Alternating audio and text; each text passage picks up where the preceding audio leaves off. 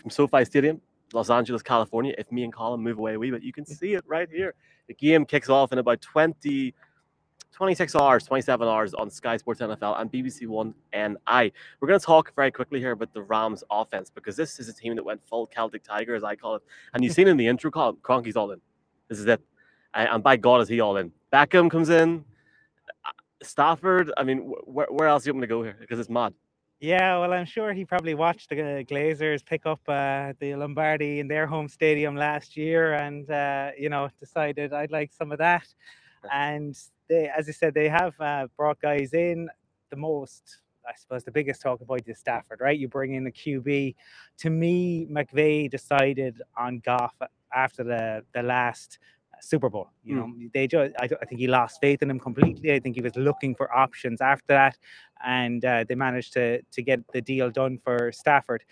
Dan talked very highly of Matthew Stafford. He's an enormous believer in Matthew Stafford. I think Matthew Stafford is a very good quarterback, but I think you can get to Matthew Stafford.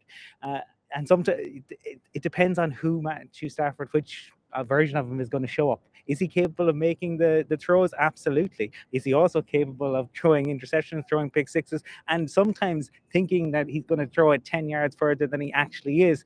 The 49ers should have picked him off. And, that was a real sliding doors moment. They could be here instead of the Rams. But in fairness to him, we've equally seen against the Bucs where he led them down the field. You'd have to say probably wouldn't have let Cooper Kupp get that much freedom, but there he made the throw and there he is.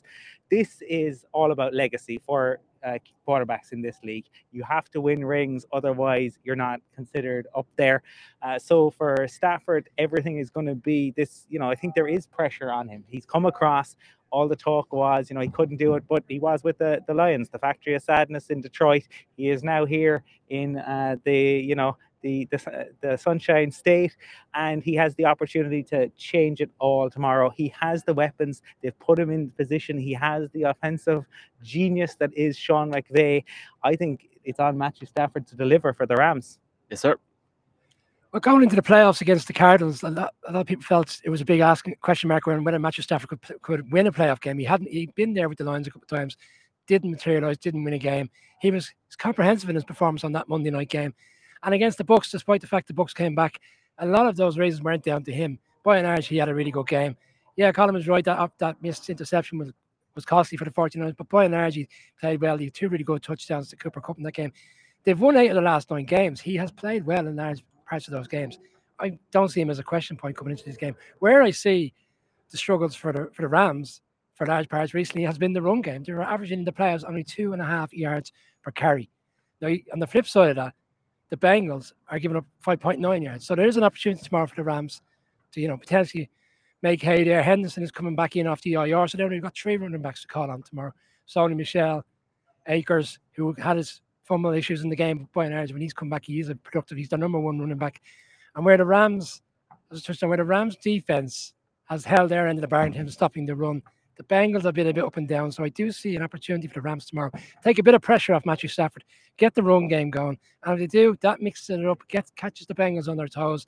And then maybe Mark will allude to the comprehensive list of players in which they have in the wide receiver positions. Well, they might have 1 or 2, Brian. They might have 1 or Odell. 2. Just a few. Yeah. My friend Odell. Your best friend Odell, yeah. I mean, they don't have Taylor Higbee, which we touched on and everything, and he's actually an underrated part of that offense, and that's another dimension for them. Very good threat in the red zone as well. To me, actually, I mean, let's bring it back to the coaches a little bit because unfortunately, we haven't really touched on them. There's a lot of focus, obviously, on their age, but again, I said there's a bit of a theme here. There's coaches of coaches. Zach Taylor's father-in-law formerly coached the Packers. Sean McVay's grandfather was a former coach of the Giants. I mean, there's a little bit of embedded history that maybe belies their young ages. At 36 and 38, they would be the first and youngest or the second youngest coach of all time to win the Super Bowl if they win. Currently held by Mike Tomlin, obviously, the Steelers is the record there in that regard. And at a combined age of 74, it's the youngest combined age of 2 coaches in Super Bowl history.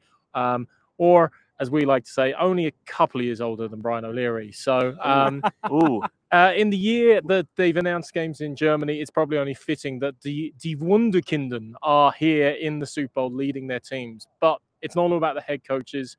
Kevin O'Connell, last game he's going to coach for the Rams, offensive coordinator, has, as Brian alluded to, an array of weapons. Whether it's Odell Beckham Jr., whether it's, Akers and Michelle aren't a bad running combo, but whether, of course, it is the weapon, the offensive player of the year, Cooper Kupp. This game might just come down to Mike Hilton, who has been playing lights out in the slot, versus Cooper Kupp. And guys, we're talking about a few stats out here. 4,067 yards. If you want to take receiving yards in the regular season and postseason for Cooper Kupp and Jamar Chase, that's what you get, 4,067 yards. But unfortunately, I think it always still comes back down to Matt Stafford. And Matt Stafford is the story, will be the story, and continues to be the story. We can talk about the O-line and the great story of Big Whit, Andrew Whitworth, and a brief chat we had with Sebastian Vollmer yesterday in relation to him. But Matt Stafford, if he wins the Super Bowl, joins one of only 2 quarterbacks of all time to win it after 10 years in the league. John Elway, after so many years of sadness, of course, and Steve Young, famously breaking, his duck with Montana's legacy hanging over him. But do you know what he did during the regular season, guys? He threw a few interceptions. Not just a few, the most alongside Trevor Lawrence in the league during the regular season. You can count on him for a mistake or two. And only once in Super Bowl history has the regular season leader in interceptions actually gone on to win the Super Bowl. It was Eli Manning, so I don't want to talk about it, but that is the legacy that Stafford and the Rams will be dealing with. He deserved to actually start slagging my age. Obviously mentioned Higbee not playing tight end. We have Will Phillips on, his son Wes. Yep. He's the tight ends coach. Johnny Munt is the second-rate tight end. Maybe that could be one for Matchbook tomorrow. We'll talk about Matchbook in a wee second, actually. Look, I said feeling hot. Cooper Kupp. It's the couple. Cooper Kupp tomorrow could have a complete day, because look at this Rams offense, where they went from like Robert Woods. I feel for Robert Woods big time. What they'd done when he went out, bringing in OBJ, and that combination between Van Jefferson, Tyler Higbee, who's not on tomorrow, obviously, and then Cooper Kupp. Cooper Kupp is incredible. And what he done, you're saying, with the Bucks, like that game against the Bucks, Stafford and Kupp in that game were sensational. And, it's all there. It's as if the dinner's been presented, it's on the plate, it's time to eat. Will they eat or not is the question. You touched on Van Jefferson. I don't think he should be underrated in a sense. He's a really, really good wide receiver. He's in his second year. He's come on nicely throughout the season. He could have a day. Marcus called it. They have so many weapons. They have so many opportunities to exploit this Bengals defense, that they have an array of talent, and they can get it done in many ways.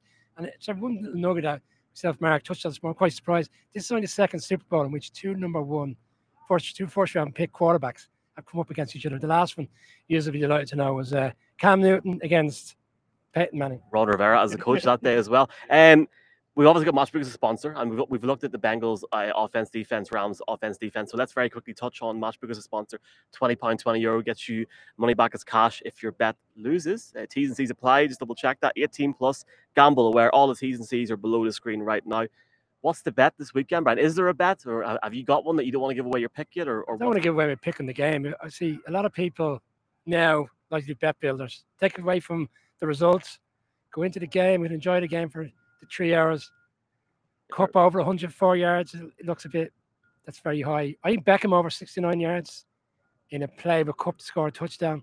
I think that's a reasonably good double. Not a massive price, but I think for the interest over the course of the game, I think that's a fair bet. And Matchbook as well, lads, start their player props on kickoff, so you can get that in play on the exchange as well. And thanks very much to Matchbook and to all our sponsors this season. We wouldn't literally be here without them. So thank you very, very much. Matchbook Betting Exchange, the app as well, £20, €20 offer on there. T's and C's at the bottom of the screen. Mark, you look like a man that wants to say something about betting.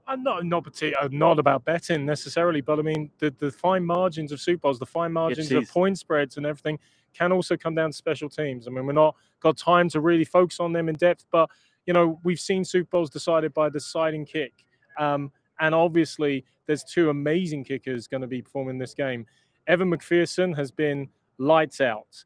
The coolest man in the room, even cooler than Joe Burrow. I mean, he is shooting his shot and exuding that confidence you want in your kicker. But let's get Matt Gay went to the Pro Bowl. We're kind of discounting the Pro Bowl kicker just because of what Evan McPherson has been doing in the postseason.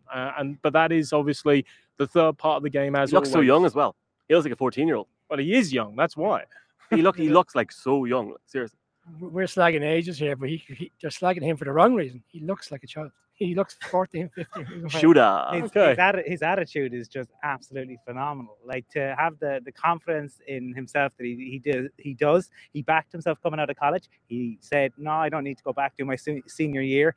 And in fairness to the Bengals, huge credit to them and Duke Tobin. They did their research. They decided he was the guy. They went and drafted him, and it's paid dividends thus far.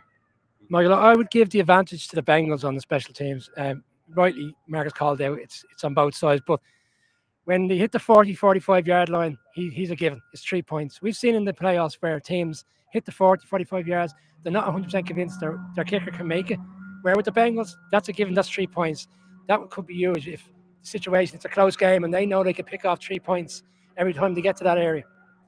Sorry for the noise a moment ago. There was a Raiders fan heckling us. And thank you very much. He definitely knew he was a Broncos fan.